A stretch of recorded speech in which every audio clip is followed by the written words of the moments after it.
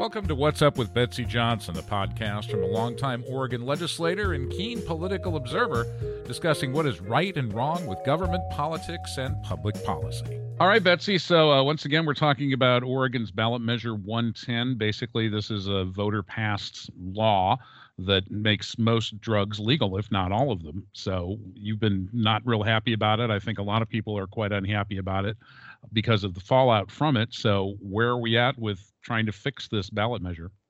Well, I think we've moved the ball down the field a long ways. Let me just say a couple of things about Oregon and ballot measures. We have a relatively low threshold to get to the ballot. And unfortunately, some national organizations are using Oregon as a petri dish to try to test out some really radical ideas on the national level. And one of them is to legalize hard drugs. The measure came to Oregon via George Soros money and other very, very progressive national figures, Zuckerberg, his wife. And so they poured money into a campaign that I think was a disingenuous campaign from the outset. It ostensibly said you shouldn't go to the joint for a joint. And wouldn't we rather have treatment than criminal sanctions and punishment? Well, on its face, that makes sense. And Oregonians, shame on them, didn't dig much further than that. And as a result, we have legalized quote, personal possession amounts of the worst drugs, oxy, methamphetamine, fentanyl especially, heroin, cocaine, the list just goes on and on. And while Oregon's drug problem existed before Ballot Measure 110, Ballot Measure 110 was an accelerant. And so the idea was that if somebody got stopped on the street and they were using drugs, that once upon a time, the Oregon process had leverage to get them into treatment. Now there's no requirement. It's all voluntary. And so if you want treatment, you say to the arresting officer, nah, I'll just take the citation and I'll sign up for treatment. You don't really sign up for treatment. You call it, well, you throw the citation away is what happens to a lot of them. The other one is you call up and you say, hi, I got a citation and no thanks on the treatment.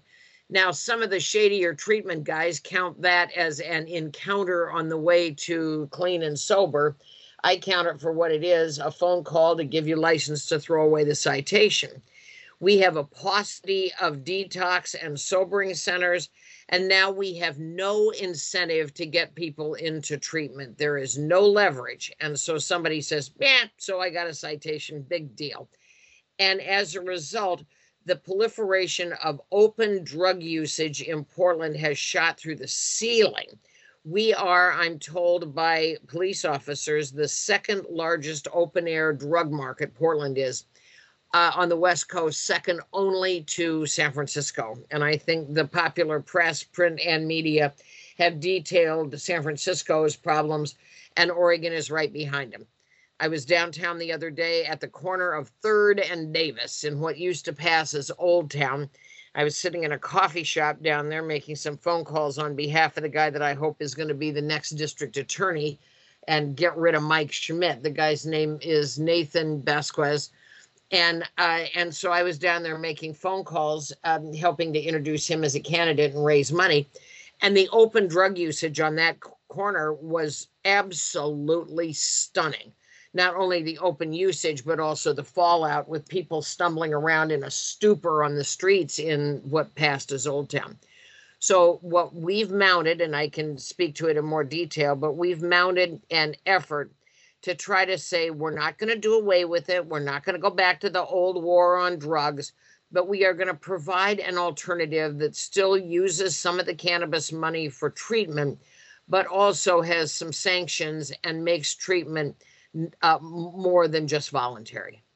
So right now, basically, they can tell you to get treatment. You can say no thanks and see you later. That's exactly right. So how do you change that? I mean, what do you do? Do you if the jails don't have enough room and your treatment centers don't have enough space, what do you do with them? Well, you use the threat of some kind of a sanction to drive treatment. You say you can get diversion just like a DUI. And we're going to have to build more treatment, detox, sobering centers.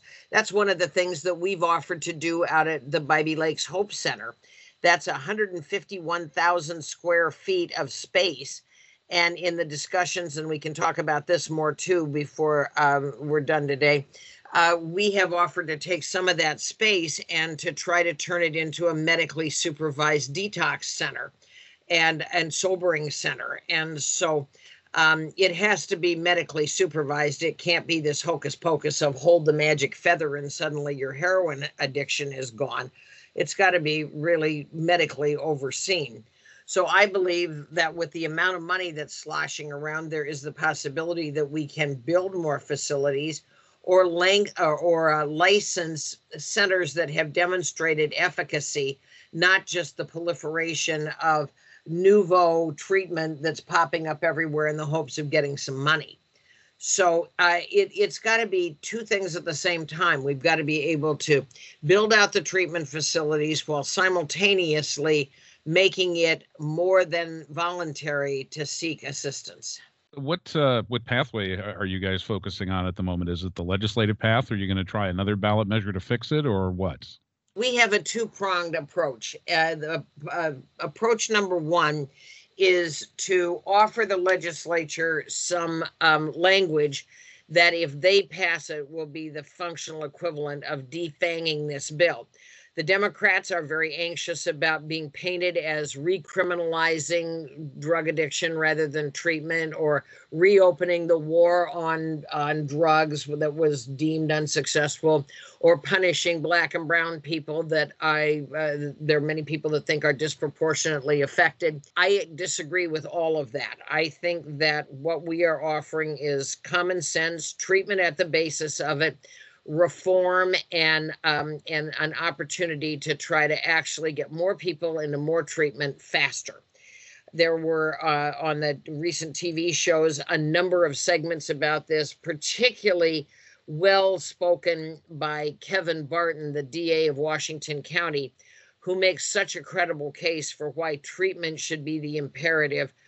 Nobody wants to throw a whole bunch of people back into jail. But if the legislature is unwilling or unable to do anything but nibble around the edges, then we are raising the funds, and I'm one of the people helping to raise the money to take this to the ballot measure. And we already have some very well-known, very civic-minded Oregonians who have huge name familiarity putting their money and their name forward for the PAC, the Political Action Committee, that would run a ballot measure.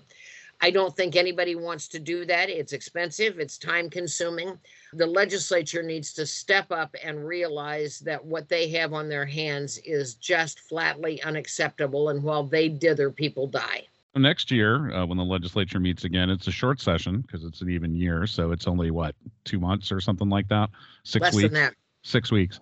And so do you have any hope that they're going to be able to get something like this done in that short time frame? Well, as part of our effort to help ameliorate the incredibly deleterious and negative effects of ballot measure 110, we're reaching out to all kinds of interest groups. We have had emissaries go to the treatment community to talk about treatment. We've involved the DAs, the sheriffs, and the chiefs. We have involved Mike Marshall with his recovery efforts. We are reaching out to all kinds of folks and enlisting their help in trying to, at the bottom line, get more people into treatment faster, and it's efficacious treatment. So we have people that are working, both the Democrats and the Republicans. We have sent emissaries to legislative leadership and the governor. It's going to take legislative leadership and the governor to be able to really drive the path, because as you and I have talked about so many times before, people have this kind of erroneous notion that a good idea can come to the legislature and just surface on its own merits and go through an unalloyed process of debate and vote and consideration by the legislature.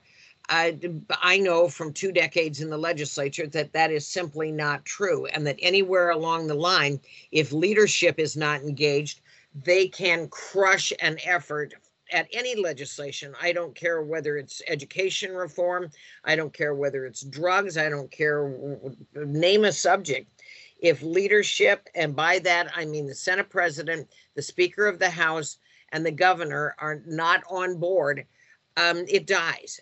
While committee chairs in Oregon have enormous latitude, they also bend to the will of their leadership. And so what we're really looking for is true leadership from the governor and the Speaker and the Senate President.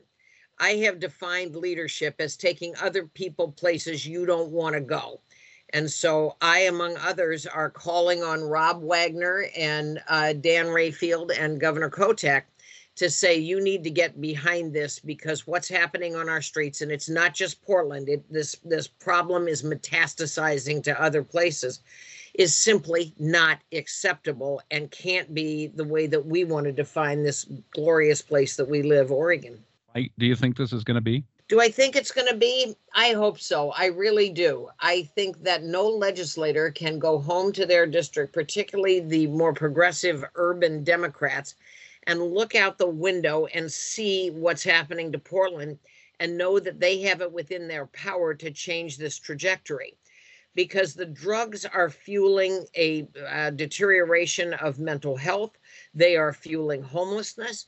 They are fueling the importation of more homeless and desperate and mentally ill people coming to Oregon.